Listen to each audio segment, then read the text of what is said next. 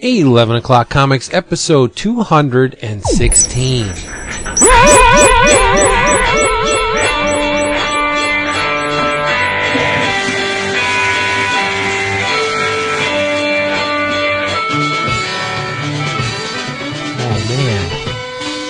What? That was a good one. Was it? Yeah, I thought so. That's because it went like my new recording space. Where? Oh, you finished the room. Well, we finished painting and everything is pretty much where I want it laid out. I haven't hung any art yet, but and I do with the feng shui. But you know, it's this is I think where the machine's gonna go. This is where I'm gonna be sitting when I'm chatting it up with my voice. So, is it near a window? It is. Well, once we dismantle this treadmill, it's sort of. I don't know. There's only two windows in this room, and one's at the headboard of where the futon is. And so the neighbors can hear you. Exactly. Oh, calling for Jesus. And the other one is in this little dormer area. So I'll take this. I'll post the man cave when everything's done. Nice. Sure. Do it. I still gotta get my pictures to what Robot 6 or whatever the hell it is. I'm gonna do that. Yeah, one of these You days. need my drawings to me. Yeah, no, I do. Jason, they are safe, but I will get them into the safe hands of the postal service. I trust you. Safe, yet drooled upon. Yes, drooled upon. Yeah, drooled upon. Yeah, pretty. I'm hoping to be. And I tell you what, there's even going to be a surprise in there for you. Ooh, some Chris Neesman DNA. Mm-hmm. Did I hear poker? I hardly know her. No. Poker? Hey. Did you say poker, Jason? You're hosting a poker game? Indeed. Nice. Wish I could play. You know what would make that even better? If it wasn't a poker game but a magic tournament and you were hosting it? Yeah. That would be hot. He'd be like, "What is this We're shit?" gonna have different tables. We're gonna have a Stratego table. We're gonna have a Settlers of Catan table. Really? A Hero Clicks table. Yeah. Oh boy. A Magic table and a poker All table. right. Nice. I've never played Settlers of Catan. I've heard it's really good. I have never played any of those things other than poker. But it's everywhere, though. Toys R Us has it. Settlers. Our right. Target has it. Walmart. It's like they've branched out into every chain. It's crazy. Speaking of Walmart, how about that Lego story? The Lego story. You don't go to the forum, so you wouldn't know what I'm talking about. But Oh! Snap! Oh snap! My son got the Lego TIE Fighter as a birthday present, and we go to open it up to build it, and he dumps it out, and he's like looking for the minifigures, because that's what they was in there. No, in there. So then we look at one of the bags. Some dude or chick, I guess, but somebody bought this set, brought it home, took all the minifigures and all the key pieces out, then put Bobo random bric-a-brac back in, then hot glue gunned the plastic bags back together. You can actually see the dollops of hot glue, and then hot glued the box back together and returned it. That's a problem these days because the minifigures are go for buku. Yeah, but luckily, Walmart was real cool. Beth took it back today, and they were cool about exchanging. Man, think about how evil that is. At what level you've just ruined a kid's birthday? That's the main thing, right? Bummed. Oh yeah. He'll carry that. He is scarred for life. No. He got. I gotta put this. He built it.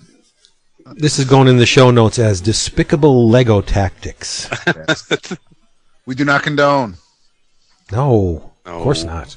Hey, everybody. You know what we do condone? The Brotherhood That Is 11 O'Clock Comics, and you are listening to it. Episode 216, bitches. I am Vince B. Fantastic Four, back again. Yeah, it feels good. Back together again for the first time. I'm Chris Schwartz. Okay, Stan. It feels good. It's a little premature. I'm David Price. And I'm Daniel Dryberg. No, you're not Daniel Dryberg. Otherwise known as? I have no idea. What? I don't know. What? Who? Hey. Night Owl. Yeah. Oh. All right. See. But the new one. Yeah. You're not Night Owl. You are. See, I'm in one mode, and that question just kicks me right off the track. It's like a railroad switch. You're not lemon meringue. That's what I had today. You are Jason Wood, everybody, and this episode has been sponsored by Discount Comic Book Service, dcbservice.com, where you can get your favorite funny books and collectibles at huge discounts. I got my box today. It was massive. I don't usually get massive boxes, but this thing was a gargantuan box. There was so much good stuff in there.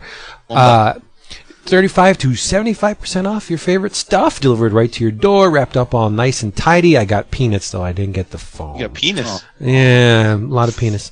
They are the best. Check them out yourself. dcbservice.com. And if you are a first-time customer, you can enter the following code in the wonderfully groomed receptacle, and you will get an extra 8% off your already hugely discounted order. David, what's that code? EOC and the number 8. Yeah. EOC 8. That's us, late 11 o'clock comics, and 8% more. Do it. Discount Comic Book Service, dcbservice.com. Take it away. A pre-ordering note, I mentioned it as a couple weeks ago as my In Your Travels that I had been lucky enough to read a preview copy of Revival by Mike Norton and Tim Seeley. Well, Rich Johnson over at Bleeding Cool this week had a story that it has been criminally underordered, and that it is going to be featured as a preview in the next issue of Walking Dead. So interest in Revival is probably going to spike big time because of that. So don't expect it to be at your LCS whenever you get there, because it will probably be sold out. So if you're still doing your DCBS order, I don't know if it's still available for pre-order, or if you want to drop them a line, but you want to get on that pretty quick, because it's going. I'm predicting that it's going to be Chew-like in its secondary market. Wow. So that was the same recipe for Chew, is that it was underordered, and then there was a preview in the back of Walking Dead, and local comic shops didn't order enough of them, and then demand spiked on it, and people were kind of left waiting for the second, third, and fourth printing. So get on Revival, and it's really good. It's really good. That's the truth. And the creators are nice guys too. They're awesome guys, and I'm not just and saying very that talented too, because I know them. They're awesome people and great creators. Honest creators. Have you seen the Bleeding Cool number 0? No. Ugh. The layout is nasty. I mean, the 0 issue came out today, and it was loaded with things you would normally see on the website. They had an article on Boom and Valiant and stuff, but especially price, I think, was $1.49 for a bunch of pages, and the regular magazine is going to be, I believe I read 128 pages for less than $5. Swizzy. But they need to tweak the layout. The layout is just... Here's the question I always have with stuff like that. Are you getting anything more than you can get online? I think there's definitely a divide between what's going in the magazine and what's appearing on the website. Okay. What I can assume. But the 0 issue didn't trip my switch. Well, it's nice to see Garib land on his feet. It does have a wizard feel to it. That's so mean. Not visually, but just in the in the premature height, humor? the hump, in the hump. No fart jokes. I like fart jokes. I know, that's why Wizard. I also like Twisted Toy Fair Theater. That was the best part of Wizard. I like that as well. Yeah, that was always fun. I'd like to see L. Dave do something like that with his photography. Well, awesome. He was born to do that shit. Yeah. Of course, it'd be too artsy fartsy if Dave did it. I mean, when they did it, they just used Play-Doh for the eyes, like bugging out. Dave would set it up, block the scene, light it. Take like a month to do like a 2-page comic strip. I got to talk to that boy about some photography. I'm getting ready to hopefully upgrade my camera, so I need let me upgrade you. Just like some tutorials. Yeah. All right. Hey, let's upgrade some drinks here. Wood, why don't you kick us off this week? What are you drinking? I'm gonna bring the funk like a nasty dunk. I am drinking some. This was Mr. Scotty Young was drinking it last week, and when he mentioned it, I thought, oh, that is a perfect summer drink. So I'm drinking it this week. Some Leinenkugel. Well, there you go. The summer shandy or just the Leinenkugel? Yes, okay. sir. Very delish. There you Kugel's go. A funny word. Mr. David, how about you? This is also a thank you to Mr. and Mrs. L.A. Rabbit, Andrew and Lisa. For some reason, don't know why. Well, no, the postcard, the note did say why. We were home and the doorbell rang. Had no idea. I thought Renee had ordered something from UPS. She thought I ordered something from UPS. Open up this box, 2 boxes, one of which contained wine glasses. The other contained 3 bottles from Folie à Dieu, the vineyard that makes Ménage à Trois. And we had a bottle of white, a bottle of white. I knew you were going to do that. Oh my god! Of the rosé. No, well, yeah, the red would be the Zinfandel, and a blush. But you always did like the pink. Oh yeah, but the Zinfandel's rather tasty. But I am thanking Andrew and Lisa for that. And I mean, we met them both at New York Comic Con last October, and I mean, just very nice people. Very nice, very friendly, and you know, didn't run away screaming when they saw us. So it really was a very generous and thoughtful gift. So I thank you both for that. And the wine is damn tasty. Sweet, nice. How about you, Mr. B? I heard the Muslims hate the Zinfandels. They cut their heads off. That made Jason laugh. I am drinking the Yingling. That's one of those ones that people are going to be listening to this, and like 10 minutes from now, they're going to start laughing. It's typical, isn't it?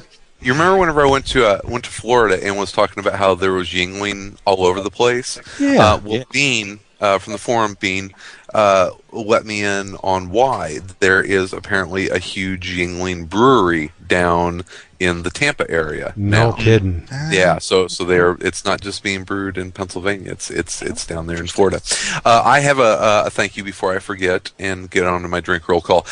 Jim Bob Kim, listener of the show, amazing artist, great person. He did this really awesome and funny sketch. More than a sketch. I mean, it was a full-on illustration of the Where in the World is Christopher Niesman whenever I was on the walkabout, and he was kind enough to send that up to me. So I got that in the mail this week, which was a very pleasant and very nice surprise. So he's awesome. So thank you, Jim Bob. I am drinking... I don't know. I told you guys last time we talked that the wife and I are doing a little lifestyle change. We've adopted a paleo lifestyle, which is changing our eating and drinking habits. So you're drinking ostrich egg something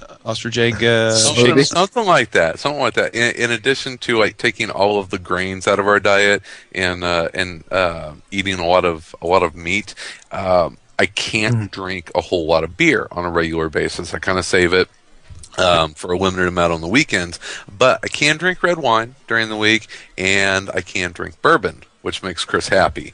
So I am having some of the 30-something-year-old Jim Beam that Andy Tom brought me up for C2E2. So I got old Jim Beam on the rocks tonight. So, but not much because I got to be a good boy. Because you got to love those Paleolithic bourbon ears. When you say not much, do you mean like half a jug? Or, I mean, like tonight, probably like 2 ounces. So. Okay. Oh, wow. 2 ounces is not much. No, it isn't.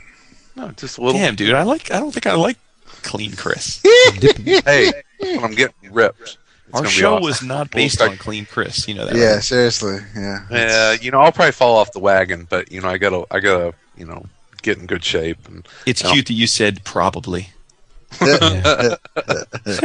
Well, you got till December 25th to enjoy it. 21st. Oh, yeah. Is that when? That's it. That's the end. Comes back again. No. Speaking of the mail, I have to I'm very happy that I received something in the mail. I am just not real thrilled with how the postal service, the mail carrier, decided to cram it in. They mangled the shit out of that. There's a nice little dent in the cover and kind of going into the first few pages, but the collected edition of Oceanverse is a beautiful looking package. Mike Schwartz did a fantastic job putting this thing together. I love the cover feel. I love it. I got my little sketch inside. There's the acknowledgments in the back for those of us that contributed via Kickstarter. I'm very happy I have it, and thank you, Mike, for making this great webcomic available in this nice larger size, wide screenish format of a trade paperback. This thing is great. If you can get your hands on it, people, do it. It's great stuff. Would you say it's, if you are a fan of Atomic Robo, you will probably enjoy Oceanverse? I think that's fair to say. From a tone standpoint. How about Irwin Allen? As far as the science and things like that, Can I be honest with you? I like Oceanverse better than Atomic Robo, but I guess I know I'm in the minority a little bit because I know it's a very popular book. But that's a book that is like one of those consensusly loved books that it just didn't grab me. I've tried two of the miniseries. I mean, it's not bad. It just didn't like reel me in, But I really enjoyed what I've read of Oceanverse so far. So I can see that. Yeah. He's disgustingly creative and regular too. I mean, he those superhero fish he does Bang, at the Bang, cons Bang. Are awesome. Yeah, dude. yeah. I hate anybody that does their thing with some kind of regularity. Don't like them. Hey, man, we're regular every week. That's true. I should hate myself then. Yes. And you guys. Well, that's what are we going to talk about? Let's talk about some comics. Yeah. What you got? I want Chris to go first because I know he was reading something that I'm going to have a chance to jump in on. So. All right. You don't want to go first? The coldest city? Is that what you want to talk about? The coldest city, Antarctica? No, I was talking about some wonton. I know. Okay, I will not talk about the coldest city right now. That's a really good. You can talk about that. You can talk about both of them. No. I want to jam with you on wonton soup. Ooh, wow. We are all big fans. I think I'm not lying when I say that we're all big fans of James Stokoe. Correct? Shit, yeah. Correct. Yeah. Which is odd because he's Canadian.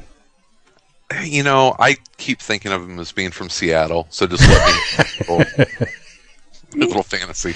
No, he is Canadian. I think he's from the Vancouver area. He is, I believe, good buddies with Brandon Graham and Marion Churchland. Is it Churchland? Yes, yeah. Churchland. Yeah. Mm-hmm. I always want to say Churchill. Marion Churchland. So it's kind of that Vancouver group O creators. He did a series through Viz a few years ago called Wonton Soup, and has been collected and released in digest form. And at first glance, it looks very manga-ish. First of all, it was from Viz. Now it's being published by Oni. Okay. And really, I didn't know this came out from Viz too. I believe so. I hope I'm not misspeaking. You may be thinking of Brandon Graham because his King City came out through Viz. I thought that came from Tokyo Pop. Tokyo Pop, right? Yeah, that came out from Tokyo Pop. Yeah. I'm gonna have to spot check this. I'll look a little bit later, but I was pretty sure that this started at Viz. So okay, cool. Even if it didn't, it is it's through Oni. Is how the digest is released now, and to get into the actual meat of it, it is all beautiful James Stokoe black and white art, and it says it right on the front, and it grabbed me, and I said that sounds freaking cool. It is described as a space trucker cooking opera. It's true. That's pretty good description. Is what it is. It centers around the main character is Johnny Boyo and his friend Deacon Vans. They are interstellar truckers, and they basically do just that. If you imagine truck drivers in outer space, they go from planet to planet and space station to space station, and they haul goods. Some legal, some not. They haul shit, literally. Is that what they're hauling? Is shit? Okay. Shit. It's an acronym. Oh, okay. Superheated Incendiary Turbo T. Yeah. Yes. Okay. It's been like almost a month since I read this. So there's a lot. There's so many little funny things in here like that.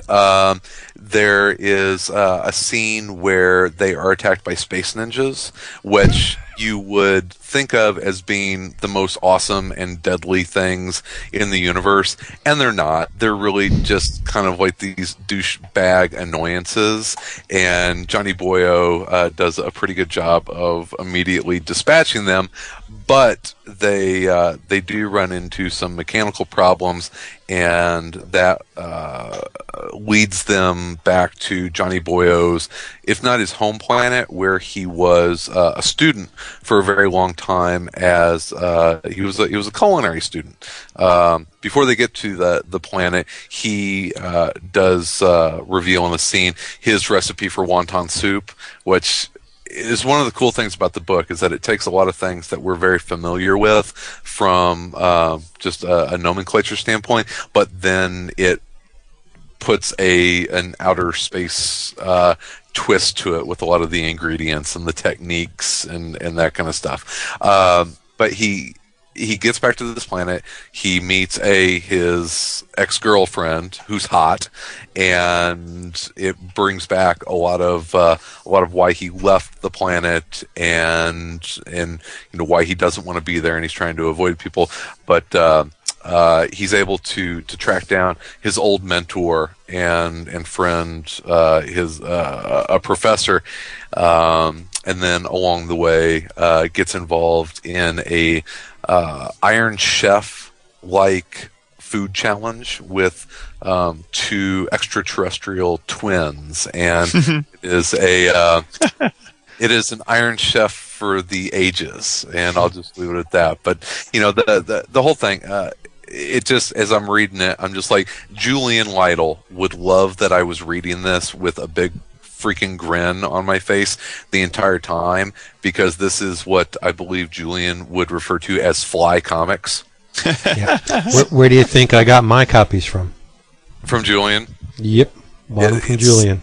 It is so fun, and it is so just cram-packed with fun, big ideas and little nuances, that just little sound effects and little creatures and things that you might even miss on the first pass. So there is some rereadability to it. I mean, it's not an incredibly deep book or earth-shattering. It's not going to unlock the mysteries of the universe, but it is going to make you enjoy reading comics and kind of enjoy the things that you're passionate about in life. Yeah. It's one of the things on my walkabout that I was like, okay, this is reminding me why I love comics and what is awesome about being passionate about things. Wow. And see, I'm stunned that you like this as much as you do. Oh, I loved it. Dude, because I love to cook, and so that's what I'm saying. Aside from the culinary aspects of it, the way it's presented and the style in which it's presented does not scream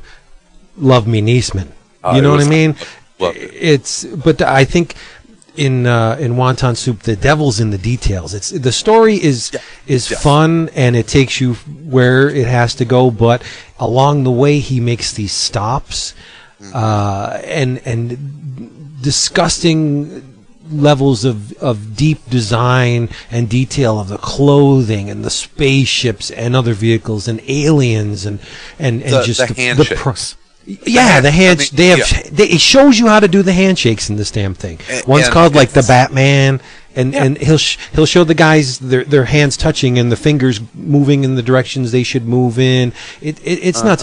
There's a whole language of handshakes in this book, and it's amazing in these little details. And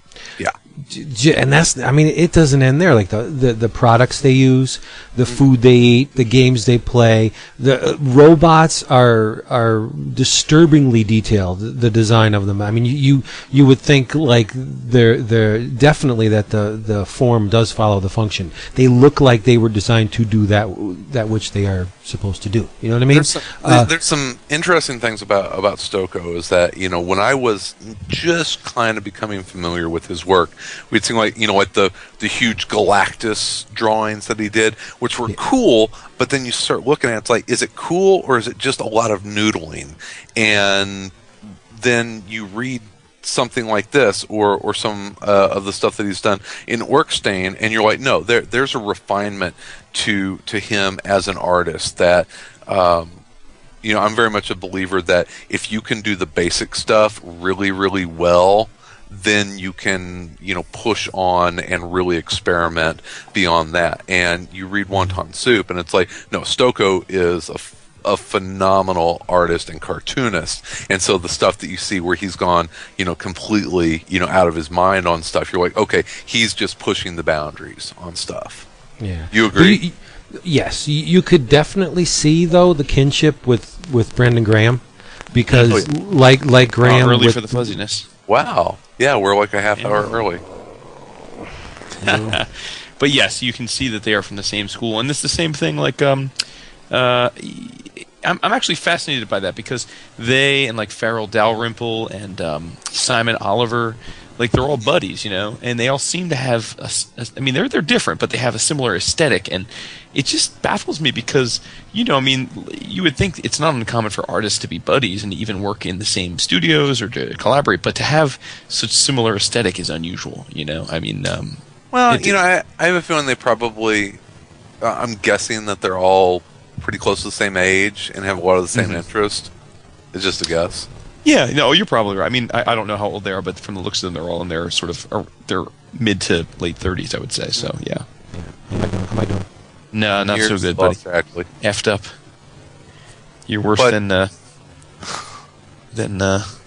mind. Continue.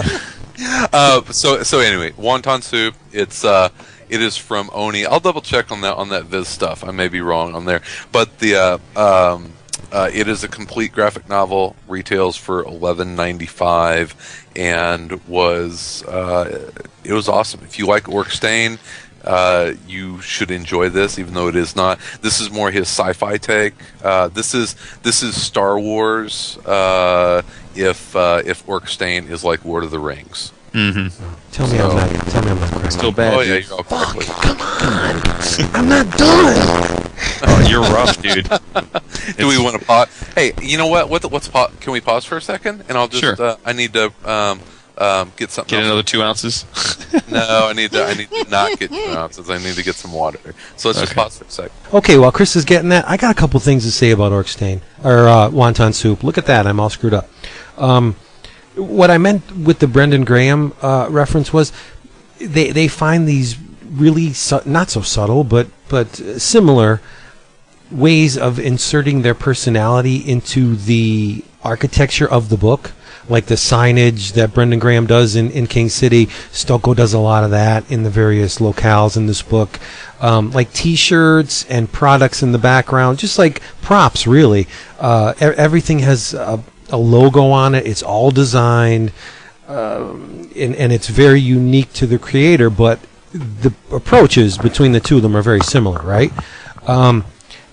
Another thing that's really cool about Wonton is there's a friggin' element of danger to everything. Like it's cooking has never been so dangerous. Right. It's a cooking opera, but the cooking is not opening a can or filleting fish. You know what I mean? The one thing early on, Johnny Boyo's making something, and he, I guess one of the ingredients is a paste that's made up of millions of these little tiny microorganisms, but they're like the aliens. They have a hive mind, and if you don't prepare them exactly the right way, they'll turn on the chef and kill him. So he's using this stuff. But on the inverse, was it the same ingredient that it's basically its sole purpose for existing is to be eaten. Cooked. Yeah. So the thing is very very specific about the way in which it's cooked, because that's what it exists for, right? So if you don't do it exactly right, it will kill you. And there's not too many devices capable of cooking this stuff at the temperature required. So he's almost like what's his name on Star Trek? Scotty, right? He can jury rig stuff with spit and polish to get it to work, and he takes apart this cooker that to make it cook at the right temperature, and he does this all within his little tiny room. He uses grenades and stuff to cook. It's nuts. Yeah. The levels they go to just to cook in this thing. Wait, and it's what the CXL, is that the Sexel, whatever. The Sexel, and he prepares it, and it like morphs into this, almost like Sphinx like pot roast looking thing, and he looks at it, and he's like, thank you, Sixel or whatever. You look absolutely delicious, and it actually talks back to him and says, "No prob." and so it's like, yeah, that's why I'm here. I know you're getting ready to eat me, but it's it's my purpose, and my being is to be prepared correctly. So yeah, it takes a major. Well, I get, Vince, I'm actually surprised because you are not a food nerd. No. And as I'm reading this, I'm like, it takes a major food nerd and comic book fan to really enjoy this. So I'm actually glad that you enjoyed this as much as I did, because I figured a lot of the culinary stuff would be completely lost on you. No, but it's like space food, though. You know what I mean? There's an element of fantasy and science fiction into the cooking, which makes it cool. If you watch like Iron Chef now, it's like there'll be these crazy bastards cooking with, why am I drawing a blank? The Sub-Zero stuff. Super freezing. Liquid nitrogen. I want to say nitroglycerin, which would be more like... really cool. Go cook with nitroglycerin in wonton soup. But like liquid nitrogen, and you get like, the molecular gastronomy, which is like what was going on in wonton soup. They'll be doing this just crazy, cooking with blowtorches and that kind of stuff. So yeah, and there's a martial arts element too to the cooking, as you'll see in the cook-off towards the end. It's not just choppity chop and put stuff in a pan. I need to get on this with the quickness. No, you do. Yeah, same here. You'll love it. Yeah, I think they're out of print. Both volumes. Yeah, I think they are as well. But maybe now that he's getting a little name for himself, he's got all those Sullivan Sluggers riches coming his way. He can get a little program going to print this up. But the author page in the back of the first volume is quite prophetic, because it says James Stokoe, blah blah blah. Here he is. This is what he does. Has a love for Godzilla on a par with other men's love of pie. Yes. So it does portend to his current assignment at IDW on the Godzilla miniseries. Is yours printed by Oni? Sure is. Okay. Oni. Nice design too on these little books. These manga volumes are very nice.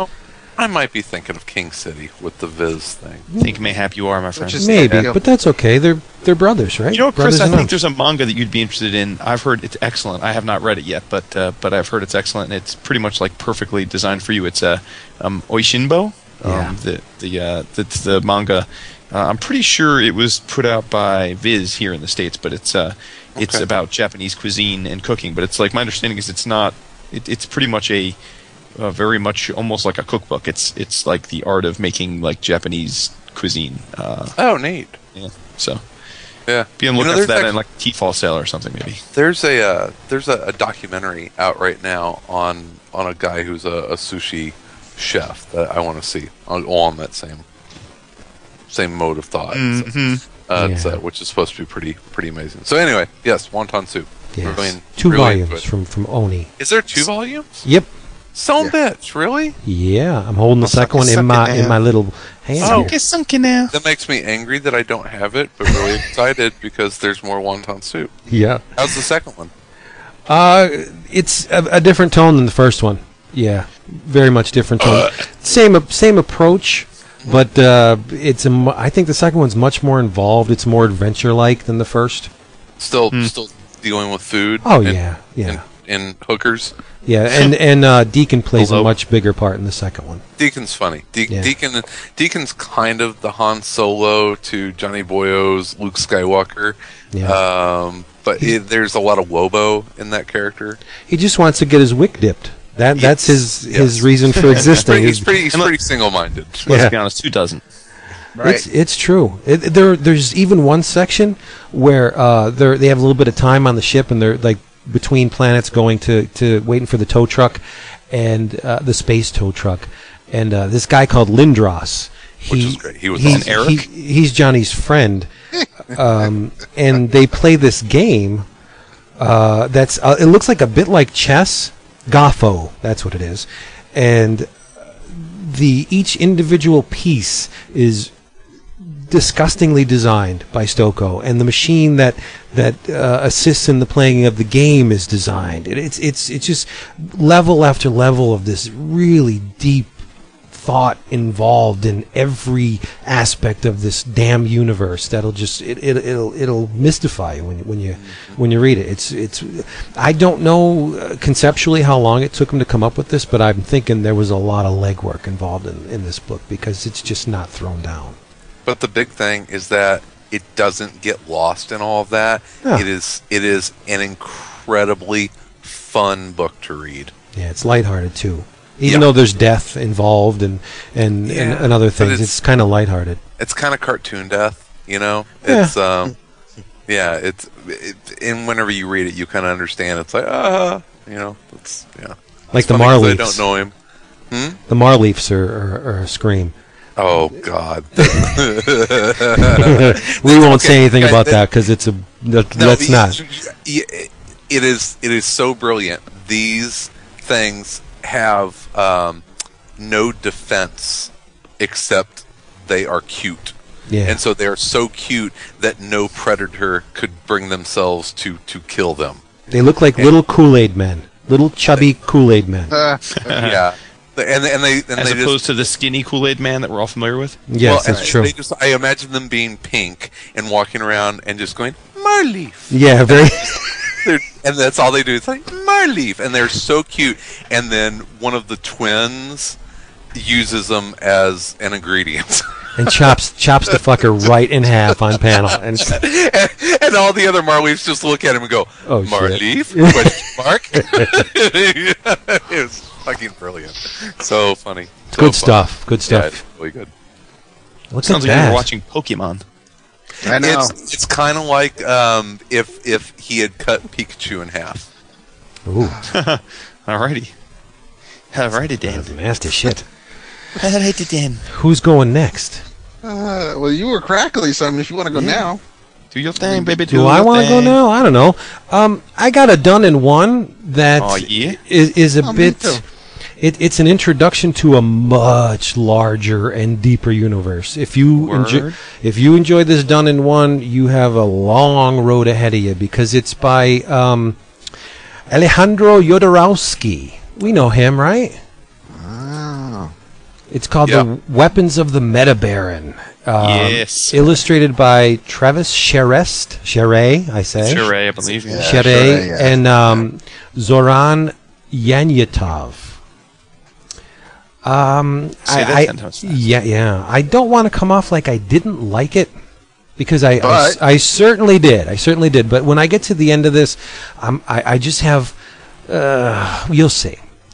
It's a done in one, and it's pretty brilliantly conceived as a dip of the toe into the very often murky waters of Master Yodo's Metabarons, which is a part of a bunch of. Yeah, that's a big universe. The Metabarons and the Inkle and the Techno Priests. I mean, they overlap in a lot of areas. But essentially, it's a tale of no name. The last Metabaron. He has no name, but people call him No Name, so therefore he has a name, and it's No Name. Okay? And there are reasons for why he's the last Metabaron in the story. I won't... Well, maybe I will. His universe is called the Ennead. It's an octagon, a universe shaped like an octagon, this 8-sided construct, where streams of energy like cascade from each of the sides to this central point. At this central point, there's an asteroid. It's the beating heart of the Ennead, called the Umful. And residing within the asteroid are 8 semi-immortal beings known as the Intrasleepers. And these guys are charged with the construction of the dreams of all living creatures. And it is to these men that No Name rushes in the hope that they can solve his problem. He's got a really big problem. Very last Metabaron, and he happens to be losing his memories. Why? Well, because he recently procured a weapon called the Omnigrail. And this device, in using this device, it physically bonds with him, and it's consuming his memories as it does so. So the Intrasleepers, my son's outside stirring up shit. The Intrasleepers restore the Metabaron's memory, and that's the hook to this entire one-shot. As they restore the Metabaron's memory, Jodorowsky allows the reader a glimpse into what they're putting back. So you get to witness the beats in No Name's formative years, like his ascendancy to the position of Metabaron, which involves patricide. You can't become a Metabaron just by, schooling or training or, filling out the correct forms. You have to overcome the previous Metabaron, and that's your father-mother. That's his progenitor Agora. So he has to beat his father in order to become the Metabaron. That's all the Metabarons. It's like this genealogy of these ultimate warriors. I mean, they don't get beat. They always have a contingency plan. They always win, unless they're fighting one of their own. And until the end. And that's their final test is to kill the Metabaron to become the Metabaron. Right, but in doing so, they have to kill their loved ones, their father. But see, that's the deal with No Name. It's no secret, he beats his father, and in doing so, he kills his father. And he proclaims at the end of the battle that he will never bring a child into the world. He'll never have any of his spawn have to endure the pain that he's enduring, so therefore he is the last Metabaron. Pretty damn cool, right? Mm-hmm. So you have two artists. It's a beautiful illustration, by the way, of he with his father, mother. It's creepy, awesome. That's the thing that I want to get into. Two artists at work here, Janjetov and Charest. Now, I would be a fool if I didn't say Travis Charest is a hell of a draftsman. The man can draw the shit out of anything. All of his panels are beautifully composed. The rendering is impeccable. I love how he inserts a bit of noise into his coloring. I mean, you don't get flat colors with Travis. There's always a bit of granularity to them that makes them look three-dimensional and modeled. He's an amazingly capable illustrator.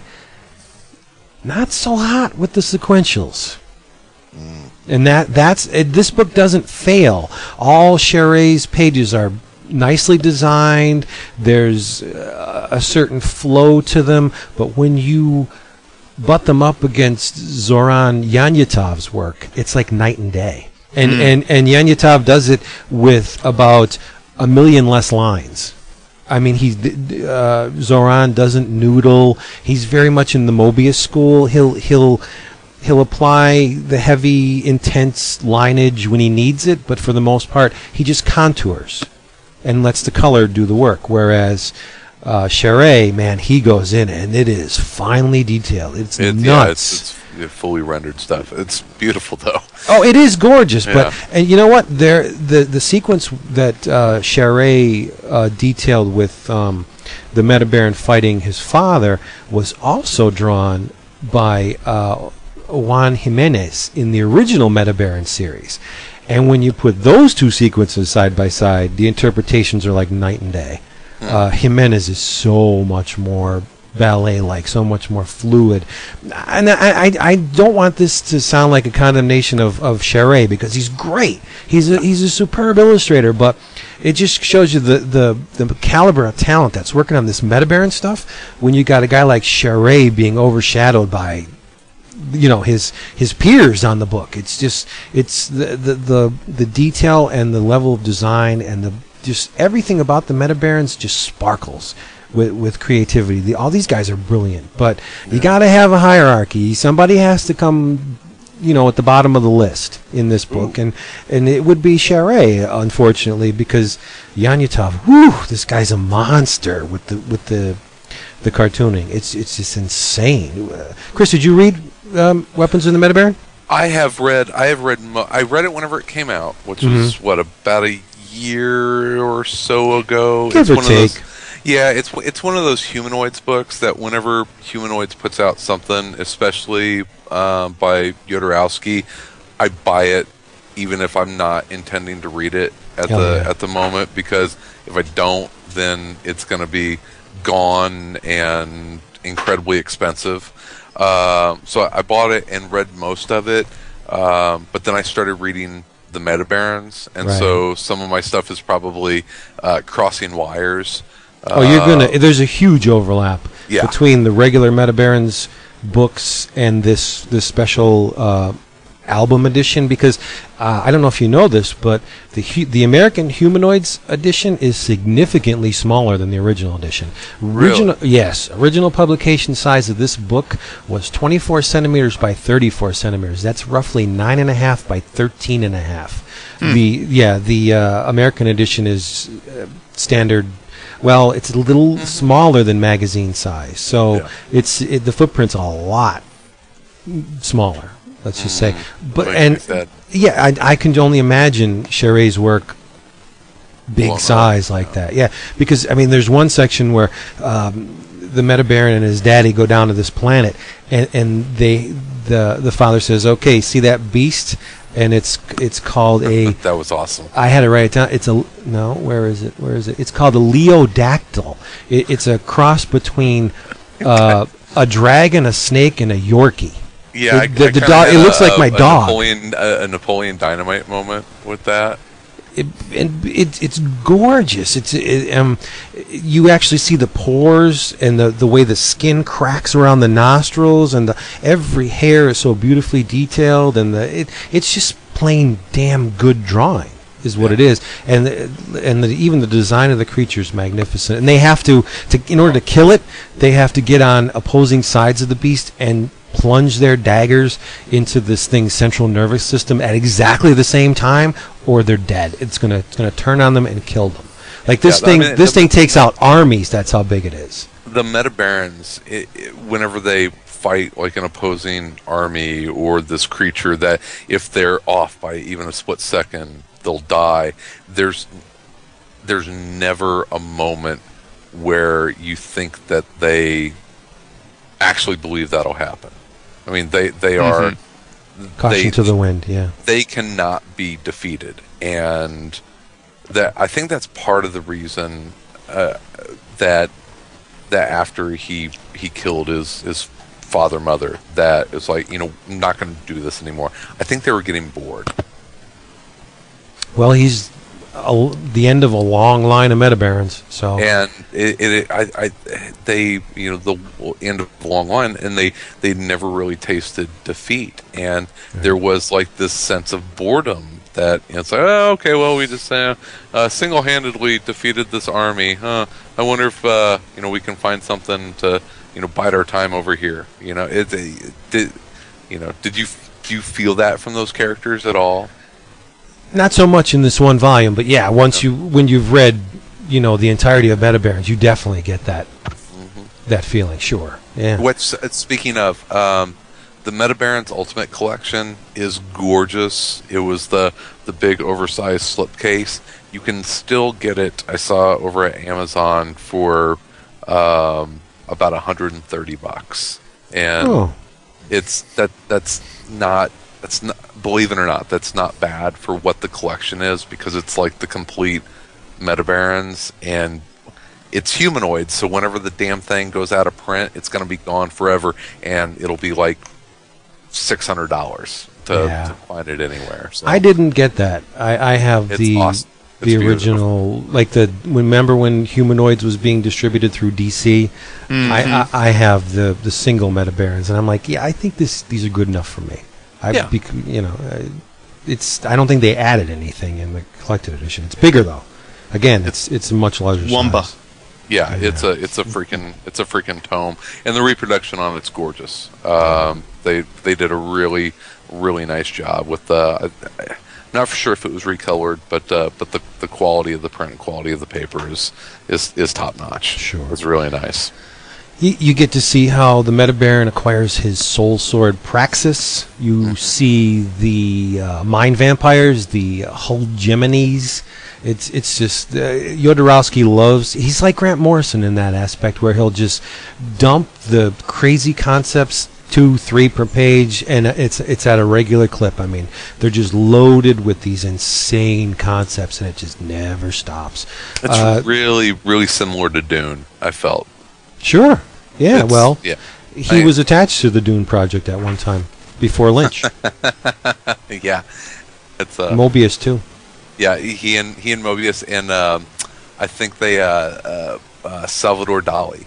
Yes, Salvador Dali was going to play the Emperor. Yes, but they were going to have to pay him $100,000 a second. It would be well worth it to see Dali in that. Yes, I will do it. Dali loves $100,000 a second. He's a jerk. It's Christian Alame is obviously a huge Moebius fan, and he was telling me that story. He knows the whole Dune, Jodorowsky, Moebius, Dali story. It's really funny, and I would have loved to. I love Dune, the David Lynch version. Me too. I still love to watch it. I know it's an incredibly flawed movie, but I still can't help but love that movie. Harkonnen is disgusting. Oh, he is. He is so disgusting with the friggin' boil when they're lancing the boil. Oh, God. So good. And Sting is really good in it. Oh yeah. But I would have loved to have seen what Jodorowsky would have done with it. It would for sure. Yeah. There are pre-production drawings out there, and there's how a about little. that there's Paul even Pope drawing. Oh yeah. Oh my God, dude! Yes, Imagine if Moebius got to draw Dune. I got to put. He did draw some of it. Oh, wait, what? Have you ever seen the Sienkiewicz Dune? And so. H.R. Giger. I do have to track that down. Sienkiewicz did the Marvel adaptation. It was right? a Marvel Treasury edition, right? Yeah, it's by Sienkiewicz. It is fucking amazing. That is good. Yeah. Yes, it's good.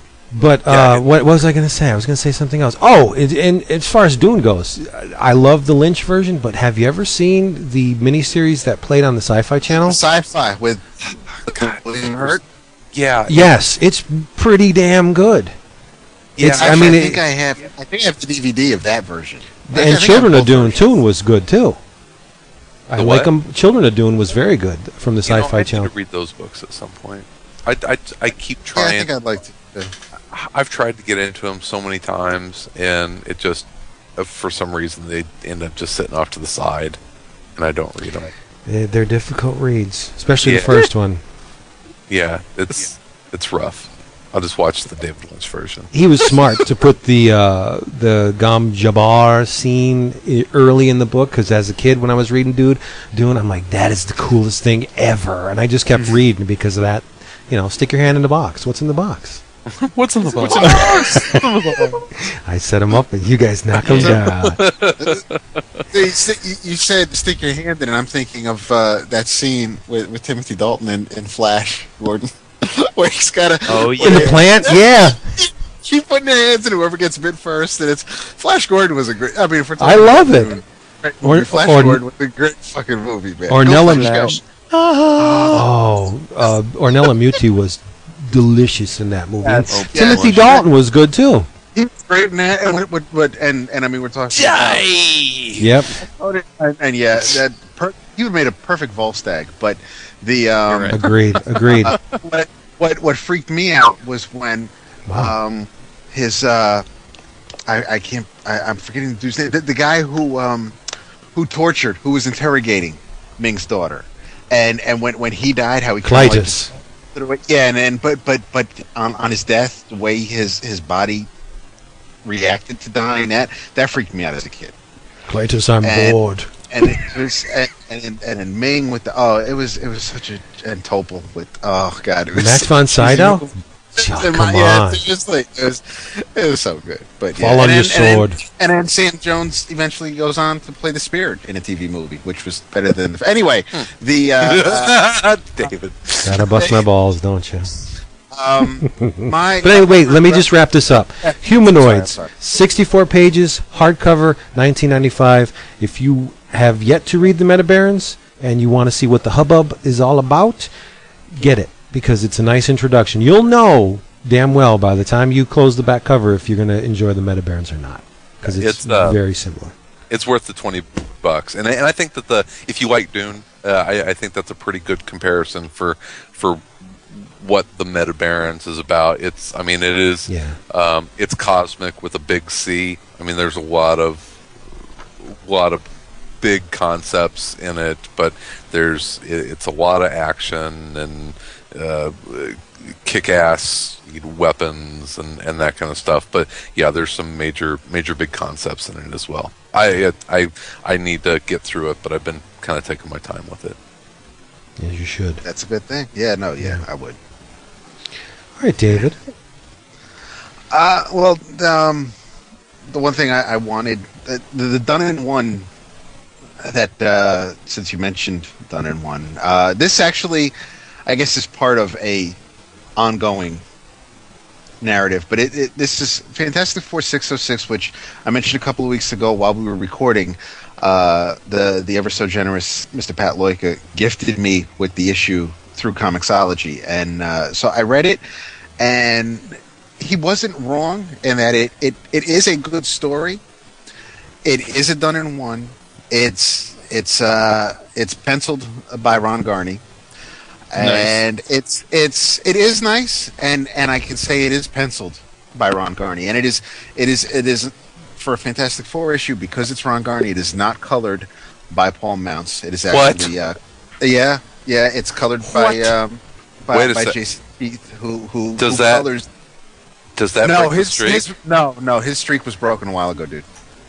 Because his streak was broken, if not during the Miller Hitch run, it was broken. No, it was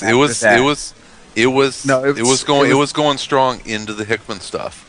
It was going strong, and he I don't even know if he colored the Gene Hoff fill-ins when Ringo was on the book, but I know Paul Mounts. Okay, well his streak, he was gonna break Stan and Jack's streak of, and he may have. Sorry. I don't think. No, it's okay. I mean, and it's I know Jason Keith has been coloring Garney's pencils for a while, so I don't know. I'd have to look, not now, but I mean, I'm pretty sure Mounts was broken before 606. Excuse me for a second, David. What is this called again? It's Fantastic Four. Number what? 606. You broke up. 626? 606. 606. Okay. 600. Gotcha. And 6. Do it. So it's back to Fantastic Four again. Yes, there's still the FF going on, but this is just the Fantastic Four, all 4 original members. The story is somewhat predictable. They're going on a journey, and they're fighting strange creatures, alien creatures. You find out at the end of the issue what they were doing. Depending on what you experienced or what you may have watched while you were growing up, you may know where the Fantastic Four are traveling through, where they are. So they have to. They're on a mission. The mission is to save somebody. They come across some obstacles along the way. It is a very, I don't want to say touching. It is a good story. It's fitting for the Fantastic Four universe. It's fitting for their family. It's pretty straightforward. I mean, there's some flashbacks as Reed and Sue are telling Ben and Johnny what they're going to be going through and experiencing. But I think ever since Scar, when after Amazing Spider-Man, when before it became pre One More Day when Garney and Reinhold were. I really do think that Garney looked his best last when Bill Reinhold was inking him. Ever since then, when he's been doing his pencils and his colored pencils. Yeah, I got you on that. And I don't know what he's been doing. Well, after Scar, he did Wolverine Weapon X with Jason Aaron, and that wasn't too bad. But really, since Scar, his work has been a lot more loose, a lot rougher, and it depending on something like Wolverine, you want rough. You want, I mean, that works. That's fitting. Fantastic Four, it may not have to be polished, but I really don't want to see in a Fantastic Four book, like unerased pencil marks or coloring over Garney's pencils, as pretty as they may be. But art aside, Hickman, like I said, it's a pretty cool story. It is the first Fantastic Four issue I've read in well over a year. I mean, ever since shortly, Eaglesham was still penciling it, I think, when I left Fantastic Four. So it's been a while. But I got to thank Pat for getting me the issue, and I had no problem with it. It could have been this is a Fantastic Four story that could have been told during any era, whether it was Stan and Jack, whether it was Byrne, whether it was or Ringo. It was a story that, I mean, aside from the costumes, because they're wearing their FF or the white funky costumes that they're wearing now. Aside from the costumes, the uniforms, it would have been fitting. And this could probably be, like if they decided to do a 10 best Fantastic Four stories collection, this would probably be in it. Of all time? Yeah. I mean, not part of like major arcs or anything. Just like the best of the Fantastic Four stories that and this, I could see this being in there. It was because of the mission they're on. I'm saying it wasn't like there was anything groundbreaking or there were and what was neat is that maybe I'm wrong because I haven't been reading it. There really weren't any little things. There weren't any side plot lines going on. There weren't any seeds planted that if you like this, then continue. No, it was just boom. This was it. Between these two covers, you have a complete story. This is an assignment, a mission that they're going on, and they have to complete it, or something bad will happen, and that's what the story is, and it's good enough, right? It is. I'm literally being vague because I don't want to.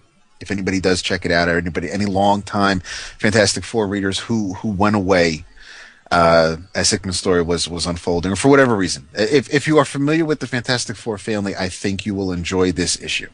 Wow, just a really good standalone FF story. Yes, I agree. Yes, I like that. That's exactly. Cool. Are you in the mood for more Eaglesham? Oh, David. Well, you better go get Hulk 53. Oh, because Eaglesham's drawing it. You know who Parker threw in here just to sweeten the pot? Alpha Flight. All of them. Really? Nice. All of them. All of them. It's Red Hulk, Alpha Flight, A-Bomb, Machine Man is a major character in this story. It's the first part. Both of the She-Hulks, Red and Green, are in here. And like I said, it's Dale Eaglesham. Oh, my God. And he inks his own work, apparently, because he's just listed as artists. Dale Eaglesham. I think he was listed as artist when the Fantastic Four stuff started, too. I don't think he had an inker. Oh, but there's none of that pencil-y stuff here. Really? Yes. Oh, so it's more finished than his FF work was. Well, I don't know if I'd say that. Okay. No, it's inked. It's okay. There's none of nice. the yeah, and it looks fantastic. They didn't up the contrast to make it look inked. But if you want to continue on the Eaglesham Alpha Flight, go right into the Hulk because it's continuing there. There you go. And what the hell happened to Marina? Oh, she doesn't what do you mean? She does not look like the Marina. First of all, she's not a giant sea monster. She isn't? No. Or she not. So wait, I thought. So where does this tie into? What happened? What happened to her post the list? Oh, I have no idea. Last time I remember, she was gigantic sea monster making things nasty for Namor. Yeah, and well, that's the thing. Yeah, and I think her husband had issues with her during there was the List one shot X-Men issue and Namor, and he kind of dealt with her, and that was actually Davison Farmer, and that was the last time I remember seeing her. Well, she's hot again. Okay. She's tight. Her belly's ripped, and she's still got that haircut. The little boy. It still smells like fish. It's Pete. So big anime eyes, like gonna cry. Well, judging by the splash page, I can't tell, but her hair is neck length, and it looks like it's you know how they do that highlighting with the stripes. It looks kind of like that. So it's when you're saying the last time you saw her was when she was making trouble for Namor. Are you talking about in Dark Reign, or are you talking about way back? No, way back in the day. He's talking about way back, and I'm asking if he read Dark Reign, the List. I did not. Yeah, okay. Okay, because that was the last time I saw her, and I'm surprised that she's even being discussed in a book these days. Well, you may not. I don't know if you read this, David, but she, along with a bunch of other characters, were retconned back into life during the Chaos King thing. Okay, all right, that's Chaos. Okay. I mean, Chaos. We're getting ready to fall into continuity hell right now, aren't we? Well, Yeah. no. Van Lente and they didn't. Van Lente and Pock didn't want they didn't want to be burdened by when they started the Alpha Flight series. They thought that I think they were correct in that they thought that there was so much confusing continuity over the last half a dozen years with Alpha Flight between who was killed and then the evil mutant guy from what's his name, I can't remember, the one that was in Omega Flight, him like having that energy and then wiping out all of Omega Flight, and like they were just saying there were so many of them that were dead or missing that they decided that during Pac would, during Chaos War, take the opportunity to bring everybody back to a point where they wouldn't make a big deal of explaining it all. It would just happen, and then when they started Alpha Flight, the series, that they would then just be able to just tell stories without having to explain why they're back and what it mattered and all that sort of Smart stuff. move, yeah. Yeah.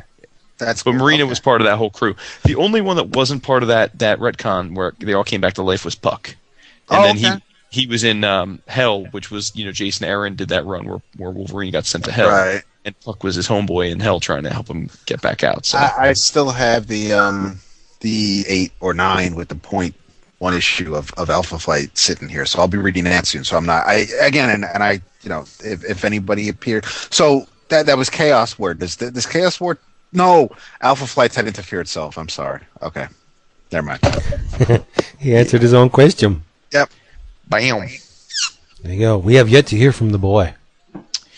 It's been a busy week for me outside of the comics world. I haven't gotten to read too much, but I did read Jonathan Hickman and Ryan Bodenheim's new creator-owned work, Secret, which Hickman's back strong doing the creator-owned stuff. He's been doing a bunch of different stuff lately, and he worked with Bodenheim on that one shot that he did for one of the pilot seasons. I can't remember not Red Mass for Mars. The one he did, it was basically a planetary war that was going on. I can't think of the name right now. Oh, I know the one you're talking about. Yeah. But anyway, I know he worked with them then, and then obviously they had a good report. So he and Bodenheim are doing the series now. So Secret is basically it's like nothing that Hickman's done so far. It's very, very graphic. At its heart, there's an espionage element to it. Basically, it centers around a group, a consulting firm, I guess you could say, that's job is to figure out the security flaws in companies, and they do that by breaking into the companies or their systems or whatever, and then they're paid a tremendous amount of money to fix those problems and then give them protection. But it seems that they're working both sides of the coin, that they're also stealing from these companies and using it to their advantage. So sort of the people that they're stopping are actually working with them too. And it's Bodenheim. It's interesting. His style, for those that don't know, is like a less I would say a less stylized Burnham. like he's got a loose, organic feel. The people look real. They look flawed. They don't like nobody's overtly pretty, but at the same point in time, it's not quite as exaggerated or fluid as I say like guys like Burnham or a Quitely might be. So I don't know that he's in their yet in their category, but he's still damn good, I think. And it's a really, really violent book.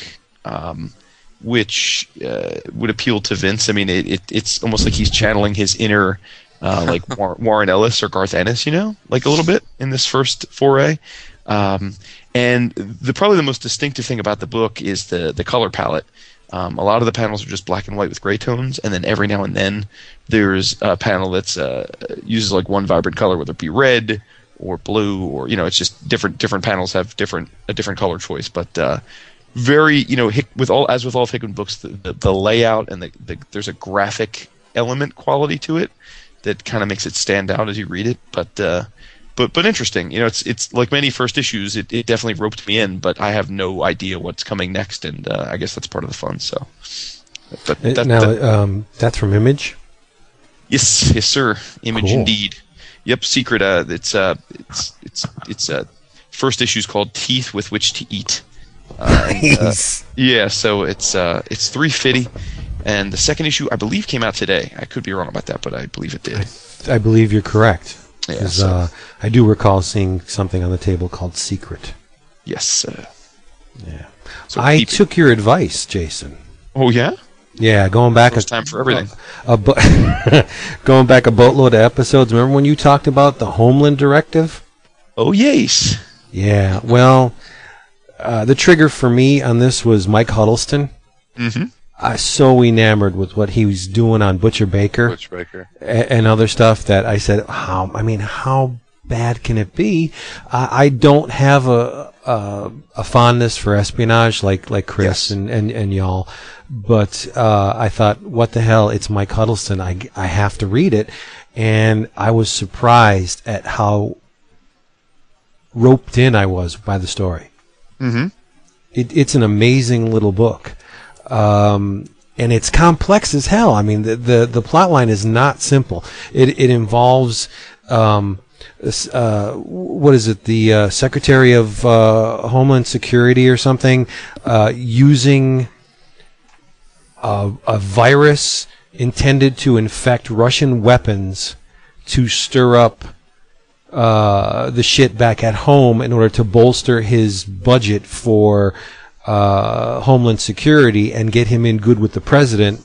So concurrently, he has two microbiologists targeted for assassination because they have experience, or the one in particular has experience with this virus, and there's a government-sponsored hit on these two scientists. One goes off without a hitch. Unfortunately, the other one, the female doctor named Laura, she is lucky enough to have a couple guardian angels in the FBI who don't like the tactics of certain elements within the current administration, and they save her, and they use clandestine black budget money to fund. She's diabetic too. And they have to fund her. I mean, moving around the country is not cheap, especially if you don't want to be seen. So they're jumping from hotel to hotel, trying to protect her life. And wasn't one of the government agencies the Bureau of Consumer Affairs? Like I don't know what the Bureau of Consumer Affairs does other than protect consumers, but apparently. And that was the one dry part in the book. They detail what exactly the Bureau of Consumer Affairs does and how deep their reach is. And I was stunned at some of the stuff over which they hold sway. Right, one of their own is a turncoat, and he helps the FBI. But it's just the story's deep, and I'm like, wow, this is. I just when they say a page turner, I had to keep turning. What is it about espionage stories that you don't like? To be honest, after this, I really don't know. I don't think, I'll be honest with you, after the first Parker, I bowed out. Beautiful art notwithstanding, there wasn't enough. That's not an espionage story. It's a crime story. But yeah, kind of cloak and dagger crime stuff melded with espionage doesn't do anything for me. Even though Cook is brilliant, I mean, to me it was an art book. I'm just looking at the pictures, right?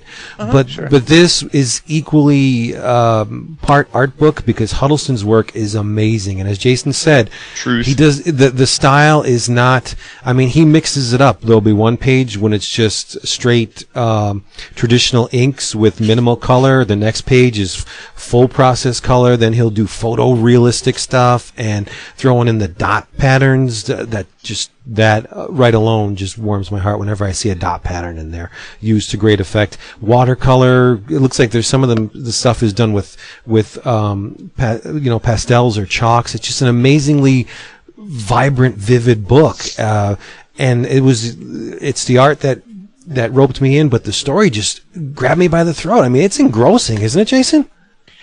It was. I mean, and recall, I thought that the star of the book was definitely Huddleston as well. I definitely don't. I mean, I enjoyed the story, but it's one of those ones where I think if it was drawn in I hate to use the term conventional, but in a more traditional fare, I don't know that I would have been as enamored with the story just for the sake of it. But Huddleston's way of illustration takes you into this kind of mode where you can almost sense the conspiracy all around. It's not, you're not just reading. Feeling. Yeah, you're not just reading the words. You're feeling these epidemiologists being closed in on and chased. Which it's just so. This is definitely like we always talk about comics being at their best when they're a marriage of art and story. I mean, this is a book that would be a fraction of what it is without this particular artist, I would say. So yeah, and if you hold your elected officials in an elevated position, this book may rub you the wrong way because in Vendetti's world, everybody in the government's dirty. True, yeah. Everybody. I mean, going into the home stretch, you think, okay, this guy's clean. Nah. It just doesn't work that way. But I'm sure that's more true to life than we'd care to admit. So we'll, check it out. It's just a fantastic book. It's from Top Shelf. Robert Vendetti wrote it, and Mike Huddleston brought it to vivid life. It's a great little book. How much is it? $14.95, cheap. It has French end flaps too. Full color. You gotta love the flaps. So I do like the flaps. Nice. I love the flaps. Yeah. Not when they're. I don't like large flaps. Know what I'm saying? I don't like loose flaps. True. We're getting somewhere. I don't think we want to go. No. No, we would never do that. What else we got? You know what? Let me ask you guys this. Because I have been.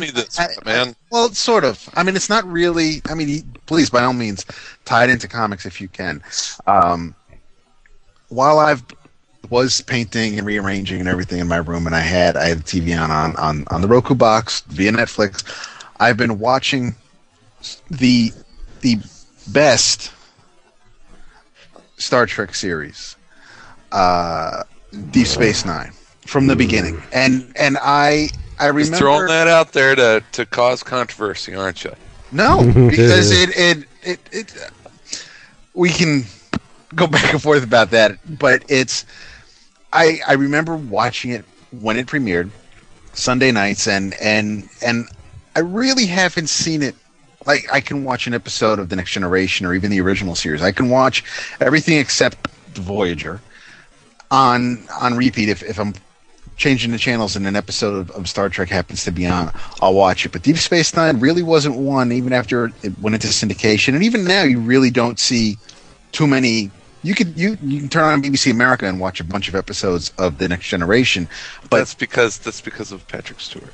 That's fine. Sure. Even though he plays a French dude on the show. Hey, but, BET could oh my God. step up any time, David. So, what? Really? I don't get it. Really? Because of Avery Brooks and Michael Dorn. Because of Hall. Oh. And so, well, hey, so why you dissing Jordy? And so we have. Hey, you're the one that doesn't like female captains. No, it had nothing to Voyage.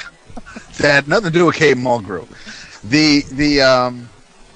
but I never really watched Deep Space Nine as the years have gone on since it originally came out. So as I'm watching episodes and I'm up to the beginning of season 4, and there are things that are different in my memory than they actually happened. I thought, for example, I thought Sisko shaved his head like shortly after the first season ended, and he doesn't shave his head till like the 4th season, and there are things like that I'm finding out.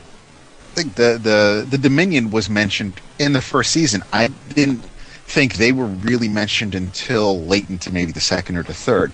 So I mean, whether it's television or anything like that, or comic books that you've gone back to read, whether it's Contest of Champions or Secret Wars or anything that you've read ages ago, are there things that your memory really wasn't true to how they really were? Hell yeah. Every damn day. Well, I know. Because you're old, but I'm just... I know. And the other, I mean, and the reasons why I prefer Deep Space Nine over Next Generation, not to say, and that's no slight, because without Next Generation we wouldn't have Deep Space Nine. But with DS9, we hit the ground running. There really weren't. Was DS9 the one with the female captain? No, that was Voyager. That was Voyager. Deep Space Nine was the one that they just basically stayed on the space station. It was the space station, and David Who was the captain? It's Benjamin Sisko. Avery Brooks. Oh, Avery Brooks. Okay, yeah. I think I only saw a couple episodes of that ever. Well, David's probably right. It's probably the best of the series as far as writing and character development. It got dark. I mean, yes. It was by far the darkest of the series, and dealt with some. It got into social relevance maybe more than. It was, I mean, there were politics and religious aspects. I mean, they were talking about creationism versus evolution, and they were just, I mean, they touched on everything. And this was the first Star Trek series that did not have the Gene Roddenberry influence. This was created by Berman and Piller, who were the executive producers after Roddenberry died. So this was the first of the Star Trek series that had no Great Bird of the Galaxy hands on, and it was just, I think in there are definitely aspects of it where that was a benefit. It was. Is Worf there yet? Oh yeah, no. At the beginning of the 4th season, Worf shows up because that's when the Klingons want to battle the Cardassians and the Kardashians. No. Oh, jeez. It is an alien race of bubble-headed brunettes in high heels. Versus Lamar Odom. Yes. Their guns shoot Botox. Their primary weapon is to make complete planets fucking dumb. You know, David, I gotta admit, I think I'm not a Star Trek fan, unless it's the original series, right? But I have to. I have absolutely no love for Next Generation. I can't even watch it. No, I respect the talent and the actors and the stories and everything. It's just, I think Deep Space Nine was definitely the most challenging to write, I would assume, because where you had the luxury on the other shows of, let's go planet hopping. Yep. Deep Space Nine basically is a static location, the base, right? Yeah. So all the stories had to come to them, but right. But because of that, they were able to really get in depth into the planet that they were circling, and the whole basis of the show and why DS9 was important is because it sat at the mouth of a wormhole, a stable wormhole that opened into a very far off part of the universe, 70,000 light years away or something. It would take you almost 70 years to get to the Gamma Quadrant by ship. Look at you. And this, well, dude, I've been watching it. So it's Trekkie. Well, Trekor. I know the shows. I don't walk around like with the Spock. That's the difference between a Trekker and a Trekkie. No, I'm not gonna lie. Well, just the years is nothing else. But with Deep Space Nine, You have right. I mean, it was also pre-Babylon 5. So you'll have the people who really love Babylon 5 who will probably try to argue how much better Babylon 5 was because that was also on a space station. But the Earth's last best hope. The Deep Space Nine ties into the Next Generation because the Commander Benjamin Sisko is ready to leave Starfleet, ready to retire because his wife died on the ship that the Borg attacked when Picard was Locutus. So Locutus, yeah. You're scaring me. And so Sisko and Picard have a very icy relationship. Yeah, very icy.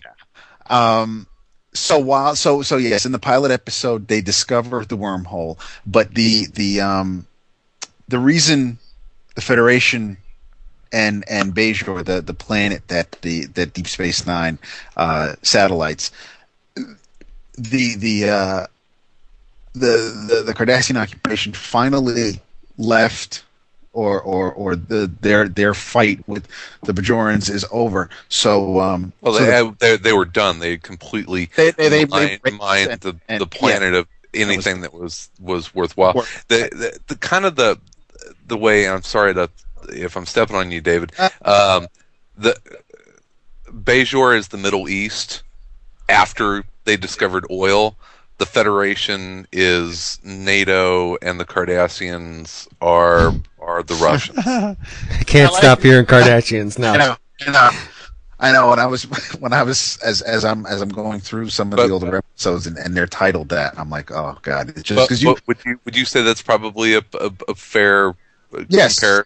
Yeah, and you have and the Bajorans are they're very religious people. Everything is about their religion is everything, and Sisko actually when going through the wormhole. Well, when Sisko ends up becoming the emissary, and so the religious people on and the Arbiter too. They look to him as a spiritual figure, and the prophets speak through him, if you want to say. So it's there are a few things going on here, but it's I just, as I'm watching it, things are unfolding at a little bit of a different clip than what I originally remember, because I mean this premiered like 93, so I was a couple of years out of high school, graduating high school. So I mean it's I also didn't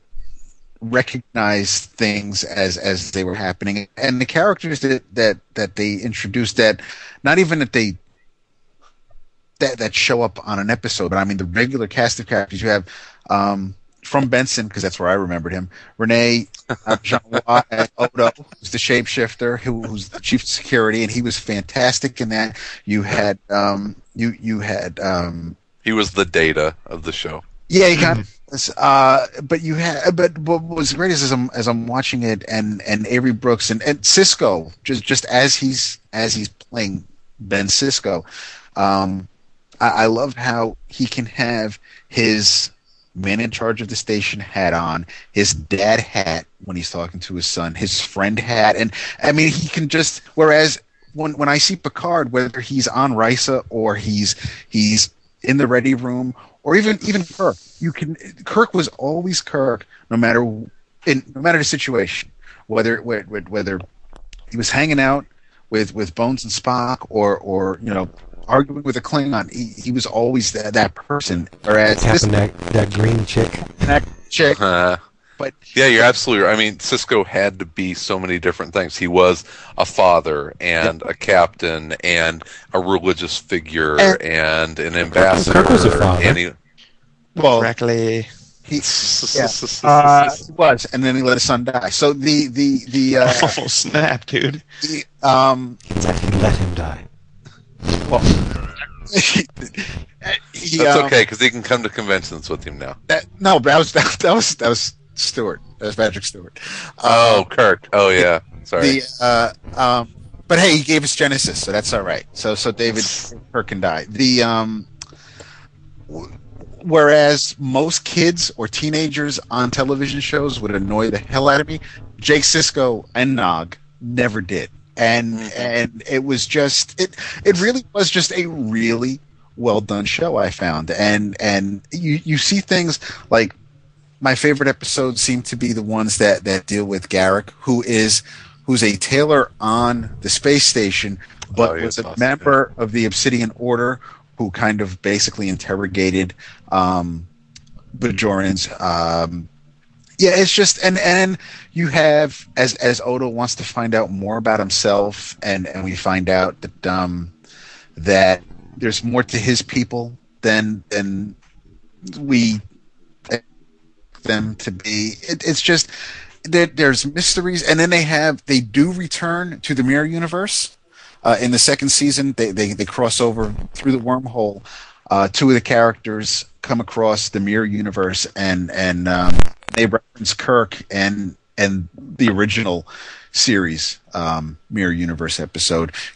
Towards the later seasons, they actually team up with the original series when they had the Trouble with Tribbles episode, and you have Sisko and O'Brien and a few of the other characters standing next to Scotty and Kirk and Spock. There's an episode where they kind of have like this alternate reality where you think where this is all in Sisko's head. It's really like a 1940s science fiction publishing firm, and he's thought up all these stories about these characters on the space station in the future, and whether or not that's the actual reality. It really was a different Star Trek, and I miss it, and I'm glad I can watch it now. But I never want to watch an episode of Voyager. I never did when it was on, but I really never even kind of watched it. It was good. It was good whenever they started getting into the Borg stuff, especially. But you talk like 1993 when this was coming out. That was really a pretty good time for sci-fi, because Babylon 5 was just kind of getting up and running. So there was some sci-fi on TV that was going places that that really hadn't been explored. There was a darkness to stuff and a depth to some of the storytelling that was it was pretty cool, for the time. And I know that we still have with cable TV, even more so now, a lot of chance. We never would have had a Game of Thrones in the early 90s, but No. Nothing on that scale, but it's some pretty wide-sweeping, epic stories being told, which was neat. But to tie it into comics, as I'm going through all this, as I'm rearranging my room and finding piles of books I haven't read in ages, I find the 7 issues of The Crew, which I'm going to be rereading very soon. Oh yeah, and that's going to go. I mean, regardless of whatever I have on the top of my vagina, this is what's going to make its way to the top. I'll reread that before anything else. But I also found, yet again, Detective Comics 526, which I remember, and I'll find out how much my memory is off on this, but that's the issue where basically pre-crisis or pre-tire stealing douche Jason Todd becomes My Robin. God. And so much anger. I know. So it's that character. The man later on? holds Yeah. grudges when it comes to I this. know. Yeah, God, we need to get like Jason Todd and Kyle together. And That'd be the ultimate team up book for him. That would Jason and with Kyle. Eric O'Grady. Have a crossover with Eric O'Grady. The Hard traveling heroes. oh Jesus, you have this issue kind of basically, because Jason Todd's origin initially was an echo of Dick Grayson's. Parents were acrobats, and I mean he basically his acrobat outfit looked very much like Robin's. And again, I'm going by what I remember. But Killer Croc was behind the death of Jason Todd's parents, and this had art by Don Newton and Alfredo Alcala. So I mean, I'm dying to find out, and it's a double size. It's like the 500th appearance of Batman in Detective Comics. So it's double size 60-cent issue. So I can't wait. And I'm sure like the main story is probably like only 18 pages. So I'm expecting it to go on forever, and the art's going to be great, and the story is going to be awesome, because I think it might have even been Doug Munch. But I'm not ready to be disappointed, but I'm kind of just expecting to be. But I mean, I don't know. But it's still going to be. So you're a comic book fan. I'm a comic book fan, but I just remember Jason Todd jumping out, and there was on stage, you had all of Batman's rogues. You had Penguin, you had Riddler, you had Killer Moth, you had all these characters there, and I do remember like Jason Todd jumping out from somewhere and like beating on Killer Croc's head like he was going to do any damage with his little 10-year-old fists, but it was just. Never know. No, you never know. You never know. Could get him in the eye. So, but I just know that. It's just, yes. So they're just things where I know my memory is just my childhood memory. It's like Fruit Stripe gum. You had a piece of that when you were like 8 years old, and the flavor went on forever. I had a piece when I was like 20, and like 2 chews, and it's like, and the flavor's gone. I'm like, it's made for like 8-year-old mouths. It's crazy. You know what else is made for 8-year-old mouths?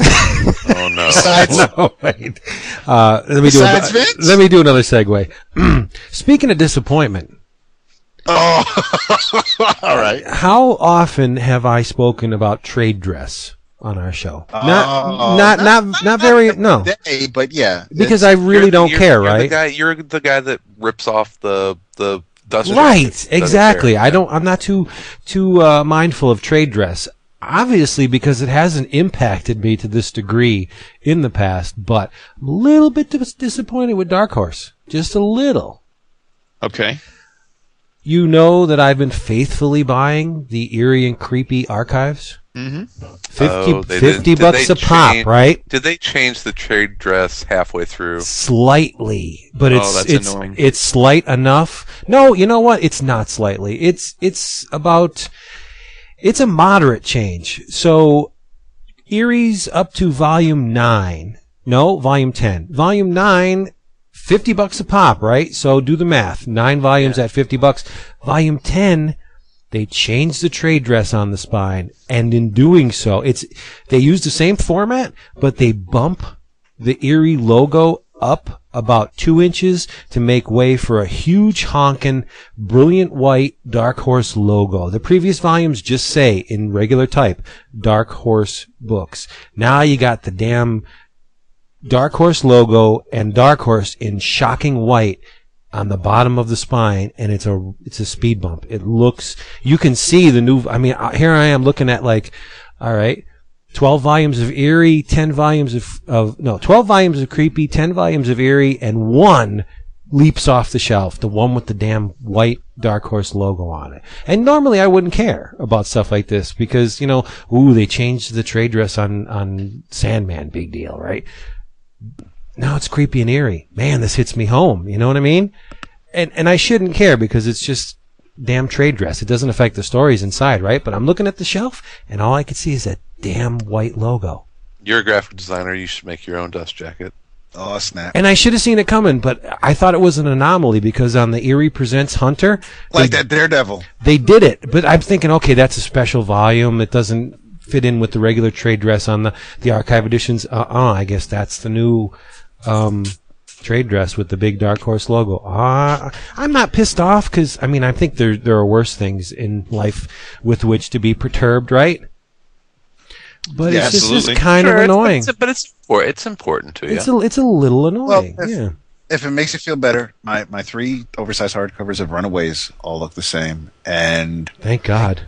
Definitely thank God. But I know it because you even pointed this out. The oversized hardcovers of the Bendis Daredevils are all pretty much identical, except for one where the Daredevil is like stretched out and the Marvel logo is smaller, and then you have one hardcover where the Daredevil is kind of like smushed together. Mm-hmm. No, you're right, and it is. I don't even care about the essentials. Remember when they changed the form? And they did it a bunch of times. Every other year. Yeah. And the essentials, who cares? This is Creepy and Eerie, man. This is my lifeblood. And well, it's not just that. They're they're archive editions. Yeah. And that's $50. That's kind of a that's a high price point. Yeah. Oh well. Nah. But hey, let's look. you don't.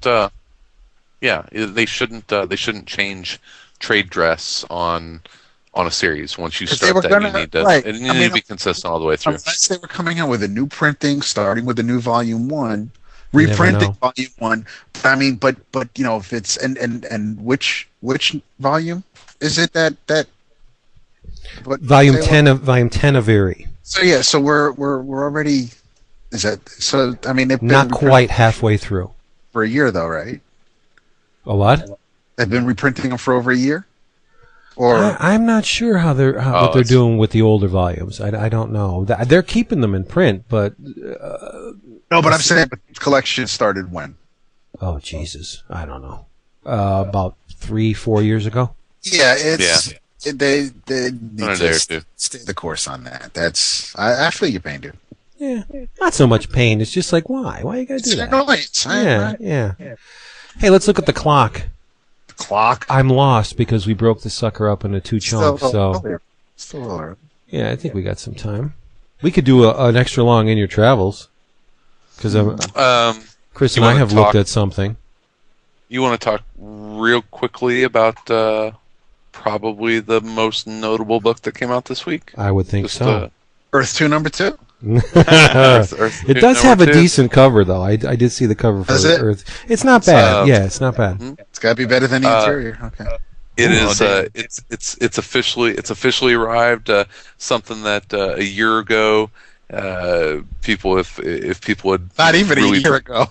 Even if people had talked about a year ago, say no, they'll never do that. They'd never dare.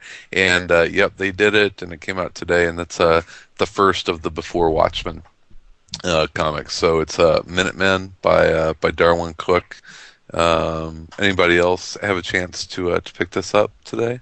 Yes, indeed. Take a look at it. Now I will have it on Friday, but not today. Okay, we'll spoiler free. Vince, what'd you think? To say it's beautiful is an understatement. Nice. Darwin Cook. Yes. And it looks so nice. First thing I'm thinking is like, I want to buy that page. I want to buy that page. Yeah. I want to buy that. I want to remortgage the house. No, I want to buy that page. And then I get to the silhouette story, and it's like, I want to buy that page. Did you notice that there's a real subtle shift in the art from the prologue to when it goes to chapter 1 proper? I mean, I'm not saying he's aping Dave Gibbons, but yeah, he went. Oh, absolutely. It was absolutely going from Dave Gibbons to Darwin Cook, and even in the narration, he was going from Alan Moore to him, and I thought that was. Now here we're giving spoilers away, but it's the first 2 pages. I thought it was brilliant that it's this introduction that feels very heavy and very Alan Moore. But on purpose, though. Yes, absolutely. And you turn the page, and then it's Darwin Cook saying, "You know what? I can't do this. This is terrible. This is well, it's him trying to sound like Alan Moore is terrible." The first 3 pages or 4 pages are very metatextual. Very meta. Yeah. And it's like, hey, it's basically Darwin Cook saying, kids, this isn't Watchmen. We know it's not Watchmen, but there's still some really good stories that we can mine from this. So let's just sit back and make some comics. And I thought it was, I thought that the setup was so good and did 2 things. It did that. It explained what it was, but it also paid respect to Gibbons and Moore, and it was very very upfront in saying, you know what, we know this is based on what a lot of people consider the greatest piece of work from this medium in the history of this medium. Mm-hmm. We're not going to be able to hit that high note. So let's just sit back and tell some stories with some of these characters. And I thought it was brilliant. I thought it was great. Yeah, it's I like Jason. I have been unfollowing people on Twitter left and right, just based on their reception of this book. In fact, I almost never tweet back to people I don't know. But yesterday, somebody said, and I forget who it was. I can look it up if anybody really cares. Somebody said, I took great pleasure in taking my comp copy of Minutemen from the postage receptacle and throwing it right into the trash. And then somebody, I don't know, and then somebody replied to him saying, would that I were there with some lighter fluid and a match. And I said, I was like, I really can't take this childish level of bullshit. I said, you know what? I almost wish you punched your mailbox a couple of times, because then your domination of inanimate objects would have been so much sweeter. You know, like, why do they take it personally that this thing exists? It's not an affront to them. It's not an affront to the original creations. Alan Moore signed the papers. Okay, what happened. You can't change that. What did we talk about earlier? We talked about DS9. Roddenberry was dead. Things move on. There were still stories to be told. Is it gonna, in some people's eyes, never be as good as that original 1960s series? Yeah, probably. But at least give it a damn chance. Yeah, but and when I was reading this, it was kind of like wonton soup in that it was really cool for me to be reading a comic with a big grin on my face. You guys know how I feel about Alan Moore. I think that he is far and away the most brilliant creator that this medium has ever seen. And I agree. And Watchmen, I've got like 5 different versions of that comic, and from the Absolute to the original issues to different graphic novel versions of it, and I've got Watchmen all over my house, and I love that series. I will always hold that up as one of the Grail comics. When I'm reading this Darwin Cook comic that has to deal with these characters, I've got a big grin on my face. It's the first time, in like almost 30 years that I've been able to read new stories with these characters, and it was awesome to be able to do that. It was like, I know that the Star Wars prequels, love them, hate them, judge them independently or as a group.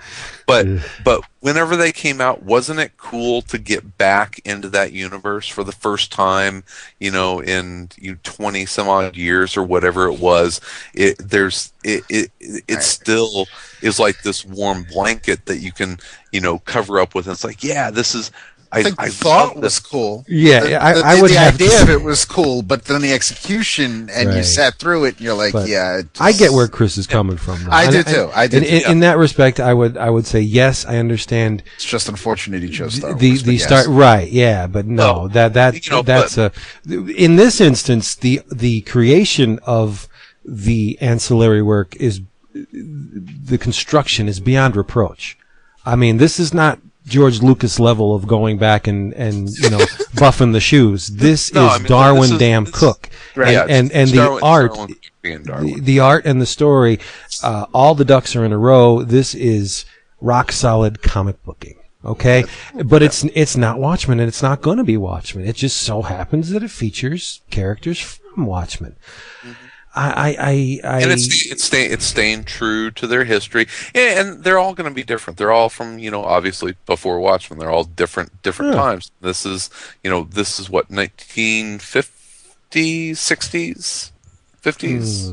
I don't. I mean, at least it's near Hollis's retirement. He's just written Under the Hood. Under the Hood, yeah. And at least they did it right by having Cook's book come out first. Oh, damn! Hell yeah! So there's nowhere to go really, but down. But I think it's great that you guys are happy with what they've done, what Cook's done in the first book. I am curious to see, how you guys will feel about, books by JMS and Azarello. So I'll tell you right now, I actually ran into Brian Azzarello a couple weeks ago, and he was telling me a little bit about the Comedian series, and he was pumped about it. Wasn't he also pumped First Wave? The what? I didn't talk to him about. Pumped. Okay. Yeah, I didn't really talk with him about that when it was coming out, but I think he's pretty excited about this. It is something to be excited about, though. I mean, that's cool. That's cool. I'm glad. And really, if you were sitting on a potential gold mine, something that has proven through many, many years of publishing history to move books, why would you just sit on these characters if you own them? Yeah. I mean it's true, DC Comics' money job to make money. Yeah, it's what these companies do. They find something that makes money and they roll with it. Right, and I can. But the name of the game, right? You either buy it and read it and cast your judgment upon it, or you don't choose to not buy it and don't read it. I mean, but it's not an affront to you, any of the people buying these books or the original creators. It's just this is emblematic of the entire mainstream industry. These are characters owned by a company, and they can do whatever they damn well please with them, right? Yep. So, but it's the thing that people taking it personally that just it boggles the mind. If someone wanted to go back and make Commandy a transvestite, I wouldn't consider it a personal affront, because number one, Jack's dead and they own Commandy. So you do what you do. You can compartmentalize from one to the other, and it would work well as a transvestite, though. He's got the long blonde hair. Hey, they did it with Jimmy Olsen. It's going to exist, and if that makes you angry, then just don't buy it. That's fine. For me, as someone who's gotten perturbed once or twice about comics, stupidly, I can say that it's not worth getting upset about. No, if you don't like it, then don't read it. But to echo what Vince was saying, don't just dismiss it before you've even checked it out. The Darwin Cookbook, it was good, and especially if you're a longtime fan of Watchmen, it was really enjoyable to kind of get reintroduced and reacquainted with some of these characters from the Minutemen era, right. Which is something that there's a lot in Watchmen, but those weren't the central characters. It was really more about the legacy characters that they left behind. There's a hopefulness in the Minutemen. And some of my questions, is that ultimately this all goes wrong, and we know that it all goes wrong. So there is an air of impending doom with it. But it was the Minutemen that it was very 1950s America. Hopefulness with it, but with that, the underbelly of like racism and sexism and everything that was wrong with the 1950s is there at the same time. So it's very very interesting to check that out. It's pretty impossible to ignore. I mean, judge it as you will. It's one of the medium's brightest, most brilliant lights, and he blazes. You cannot look away. Really, the art's spectacular, and it's nice to see John Higgins. I mean, his 2 pages super solid. The Crimson Corsair, yeah, really nice stuff. Yeah, and it would be fitting for one of Marvel's black and white magazines. It has a very Filipino invasion feel to it, to a certain extent. And it's freaking Len Wein writing it. So. Len Wein, yeah. So, I mean, don't ignore it, but judge, accept, or move on. Don't judge not, lest ye be judged. Don't piss and moan. It's just, it's not a good look. Oh, hell, sit back and enjoy it. That too. They're probably not all going to be great, but what is? I got a feeling a couple of them are going to be real damn good. So yeah. Hey everybody, look at this. This episode of 11 O'Clock Comics has been brought to you by Discount Comic Book Service. The new list is not up yet, but when it is. You'll be damn sure to hear about it from me. 35 to 75% off your favorite funny books and collectibles delivered right to your door by a costume custodian of the United Parcel Service, or in this instance, FedEx. Came FedEx this time. I don't know why. I'll look into that. But they're the best at what they do. DCBService.com. In your travels. Got something a little different this week. What you got? It's a magazine. You've heard the name. Juxtapoz. It's the June issue, number 137. You've heard me mention this dude's name many, many, many times, and the collective from which he actually started, the Fort Thunder collective. It's Brian Chippendale is interviewed in this magazine, and it's a really great interview. He talks about the origins of Fort Thunder, and he talks about the artists with which he shared space. There's many, many pictures of the old warehouse and how they decorated all the walls. Every square inch of the damn place was decorated and drawn upon and painted, and just a pop culture explosion within a building. He talks about Lightning Bolt and doing gig posters and his approach to cartooning. It's a great issue, and it's only $5.99. There's a whole bunch of other good stuff in here. I think Skinner's in here too. So just get it. It won't set you back much, and you'll see a lot of different kinds of art, some graffiti, some street level arts. Brian Chippendale, nothing to sneeze at right there. Wayne White is in here. There's references to Pee-wee's Playhouse. Just go get it. Juxtapoz, number 137. It's great. Cool. I moved away from Juxtapoz, but this kind of pulled me back. I am so excited about this. I've waited for this for a really long time.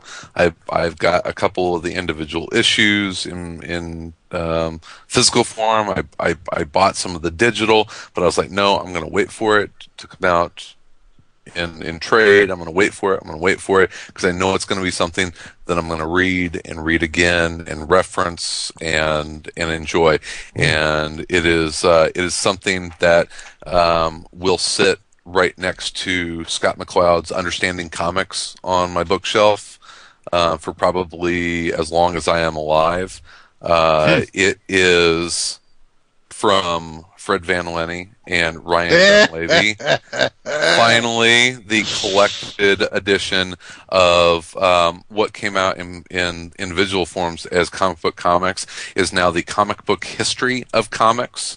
It is published by IDW, and it is exactly what it says it is. It is the Comic Book History of Comics. If you are familiar with what Fred and Ryan did with Action Philosophers, it's basically the same idea, but it is the history of comic books in comic book form, and it starts with the Yellow Kid, and it goes all the way to pretty much today. It talks about Watchmen, and everything in between. It is, it's everything from literally turn of the century to yesterday. And I cannot little wait side stories about some of the creators, and it was a nice compliment to the book that I read when it came out years ago, Men of Tomorrow, because a lot of that dealt with the early days, and it was and it's neat seeing Dunlavey actually draw these people, and the way he draws the creators or the characters and how they are caricatures of other characters. It was just, I no, go on. I know we've talked about this book, and if you are, and I know. Kind of the attitude of most of our listeners are people that want to learn and know as much about comics as they can. This is something that you need to own. You're going to be it's edutainment, to use an AC term. You're going to learn about comics, and you're going to be entertained the entire time. It is something that every serious comic book fan really needs to have a copy of this. It's the spirit of comics, and it's the history of comics. So check it out. And you get the physical copy? Yes, he's got the trade. Damn it. Yep. It's $21.99, and it's published by IDW, which is cool because I'm assuming it got in the front half of previews. Because Fred and Ryan's normal Evil Twin Comics is Evil Twin Comics, and that's what all of their other stuff comes out from. But IDW published this, and it's if you're a serious comic book fan, I think it's something that, like I said, it needs to go right there by understanding comics as something to deepen your understanding and knowledge of the medium. Fully rounded is what he means. It's not fully rounded knowledge of the medium. Yeah. I like that. The comic book comics isn't the book that you're going to give to your friend who wants to get into comics that you've loaned out, All-Star Superman. True. But I mean, years from now, if he wants to know more, then by all means. But no, this is what I will be triple dipping in. I have the issues, I have it digital, and I will get the collection of this just for any extras, and because it's something that I want to support. I'd like to see an addition. Later on, as the years go by, and in like 5 years, if they decide to add more to it, and little things that you might think aren't interesting, or you might just gloss over. I mean, we've talked about the whole Gaiman McFarlane thing with Spawn, and I mean the Nats in there, and I mean there are lawsuits and Eisner's time in the army and Kurtzberg's time in the army. I mean there's so much stuff in these pages. It's a great collection. It's a great. I mean, it's not a story, but no, it's I definitely. It's the story of. It's the story of. It is a story. Yes, it is a story, and I support and echo his travels. Definitely get it. Mine is actually as I don't have the 8th issue because that's the latest issue, and I'm a cheap Jew, so I've only read the up to issue 7 because that's what's discounted via Comixology. But please, and if you thought Rachel Rising was, if there was a lull or things were slowing down within the first 5 issues or so, make sure you go back and read 6, especially 7. I mean, issue 6 throws the fucking throttle down. I mean, and wait till you get to the end of issue 7. It's just there are. It's called Rachel Rising, and we're finding out about Rachel, but you don't just. You can't catch your breath. You can't just think that, okay, this is the world these people live in. This is the universe I'm going to be reading about. There is no status quo. Every month Terry Moore seems to just be like, you know what? This is where we're going. And characters that you think might have been forgotten. Safe. Or safe. Yes, absolutely safe. Yes, excellent. There are just the things that definitely safe. I mean, there's one character where I was like, oh damn, that seriously was it, and I was just like, and the dude who decided to who Johnny had over for, or Uncle Johnny had over for dinner, that dude's a lot more creepier than you might think. Norman Bates. A little bit. It was there's and Johnny is great because she's in the hospital and telling Rachel, that I never spoke to you, I never talked to you about Carol, and Rachel's like, I'm a big girl, and I think I know there's something going on with you and Carol, and the haircut kind of gave it away with Aunt Johnny from the first issue, but it seriously, it's and his art. I mean, as I'm going, and also I'm reading Echo right now, the collected edition of that, and the art. You can tell it's Terry Moore, but his art is definitely fitting to Rachel Rising. It's a little bit scratchier. It's a little bit dirtier. I'll say it is, and it's perfect for that story. Whereas Echo was a little bit more curvy, a little bit more polished, a little bit shinier, and like I said, and that fit that. So definitely check out Rachel Rising. It's they're up to issue 8. You can, if you're not getting it physical copies, you can get the issues through Comixology, which is how I'm doing it. So it's good stuff. Where's the boy? Echo. No, I'm here. I didn't want to cut off David. Aww. Exactly. People love to talk over you. I didn't want to do that to my brother, to my boo. Okay. Right. Nah, just kidding. So, Zing. in your travels, there's this small little company that's trying to make its name in this world named Marvel Comics. And they're putting out a little book. It's an edgy book. It's an edgy book. It's a book for people that are fans of Preacher or the classic Punisher run. And I'm talking about Fury Max. Oh, I love you. Yeah, Garth Ennis and Gorlin Parlov, who were together on Punisher Max, with covers by Dave Johnson, the incomparable Dave Johnson, probably the best cover artist out there ever since James Jean left the biz. It's just terrific. It's what you would expect from a Max book. It's a look at Nick Fury in that Max world, the adult world, where he's cursing and violent and a total dickhead and a womanizer and what was the title of the second issue? I don't know. I don't have it here sitting here. It was like number 1 fucky or something like that. Nice. Does it is what it was. Does it pick up or tie into the first Fury Max mini from years ago? Not that I can notice so far, which is a good question because I wonder how many people remember that Garth Ennis, in fact, created another Fury Max series back in probably 2003. Something like that. Yeah. And that was he and Derek Robertson. That was actually the team. And Sienkiewicz covers and that was Yeah. But no, it's a lot of fun. I mean, it's one of those things. Again, you know exactly what you're getting. You know, it's Garth. Did you say Preacher or The Boys? Oh, I did say Preacher. I meant The Boys, though.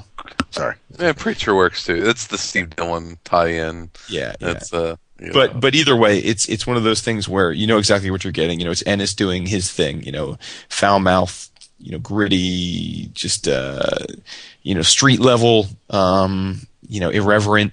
Violent, just it's a lot of fun. I like that. I don't know that I'd want to read 10 comic books like that every month, but a little bit Garth Ennis, every now and then is a nice sort of aperitif on the tongue from the more conventional stuff. Sure, it's why we looked forward to Punisher Max, and absolutely, yeah. I felt like he was done with that character. I mean, when he wrapped up Punisher Max, that was Valley Forge. It was like, okay, he's done. I don't need to read Garth's Punisher anymore. I didn't need to read anybody's Punisher anymore after that.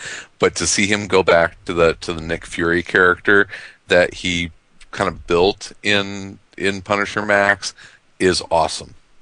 It's so freaking good, and it's set in wartime. It's what 19 is it? It's late 60s.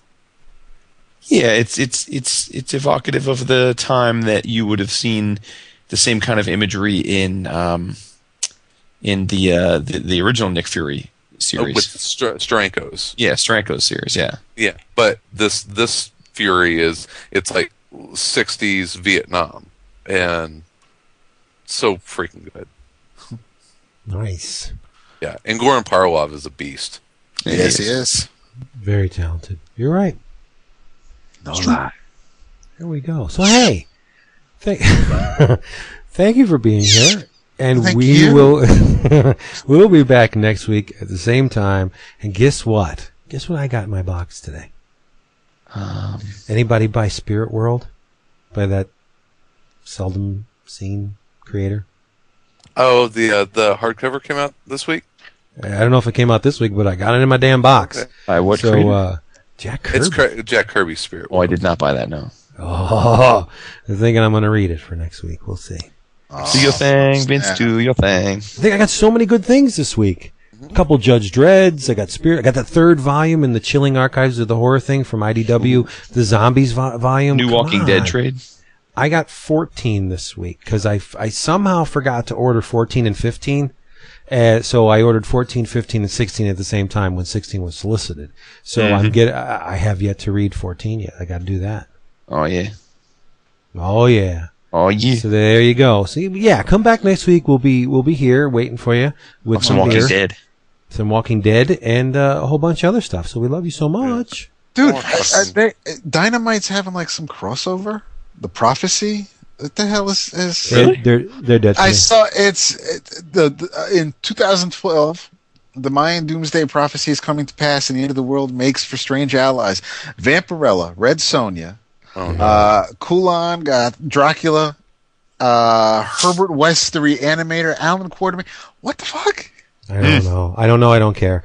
I don't either. I don't know. I don't want to. I mean, someone else say something because I don't want to end it on this. Yeah, I saw a solicit. Vampirella meets Dark Shadows. Give me a friggin' What the fuck? Yeah, I know. Dynamite. They should just call their company Whore. Just say what you are. Harbinger #1 came out today. There's got to be something there, right? Oh, yeah, the Valiant. I actually read it. It was really good. Oh, so it's the anti-XO. All right, cool. I haven't read it yet, but I am actually. God. That's one I'm looking forward to. Yeah, the Harbinger. I'm looking forward to Archer and Armstrong, but I might give. Me too, brother. Harbinger was good. Not as good as Mind Management, though. My boy. We got to read damn, that. was that good? It was really good. Dude, it's so good. So good. Yeah, Kent is the Shiza. Yeah. Word. Yeah. Word. And You here's don't a have to say word. too. Not that he needs this. Nothing he needs the props, but Batman Inc. I read that. It was Holy Christ. Yeah. We got to talk about that next week. And Burnham responded to my responded to my email response to him, so he's back in my good graces. Aww. Love a happy ending. You send your page or something?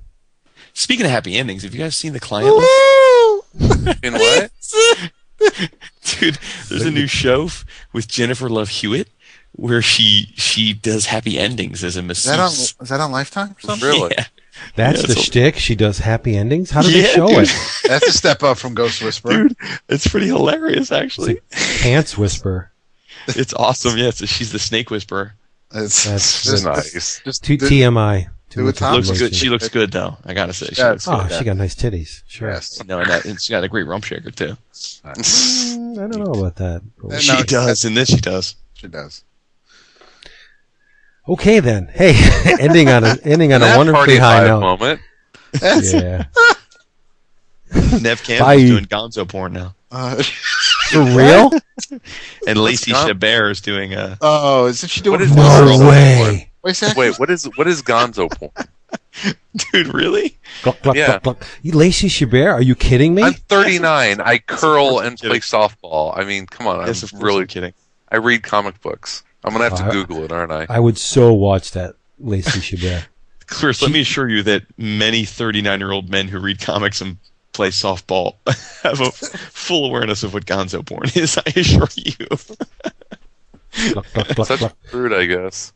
You are, apparently. Who knew? That's okay. Hey, there's nothing wrong with that. Nothing It's all wrong with good. that There's at got to be all. a few of us, right?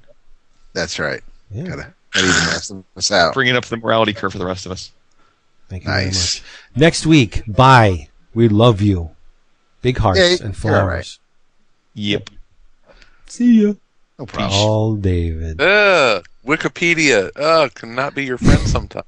You did not Google Gonzo Don't click porn. I am lucky. What the hell's wrong with you? Don't Google goatsy. Goatsy, I was just, damn you. I was just going to say that. That's the Bane mask, isn't it? He's singing like a tire swing. Oh, boy. Who knew Chris lived such a sheltered life? I know, right? Fucking Chicago. I'm That's not okay. I'm honestly What, I'm not what a is porn this Hummer guy, you speak so. of? What is? What are these automobiles? Oh, like I don't.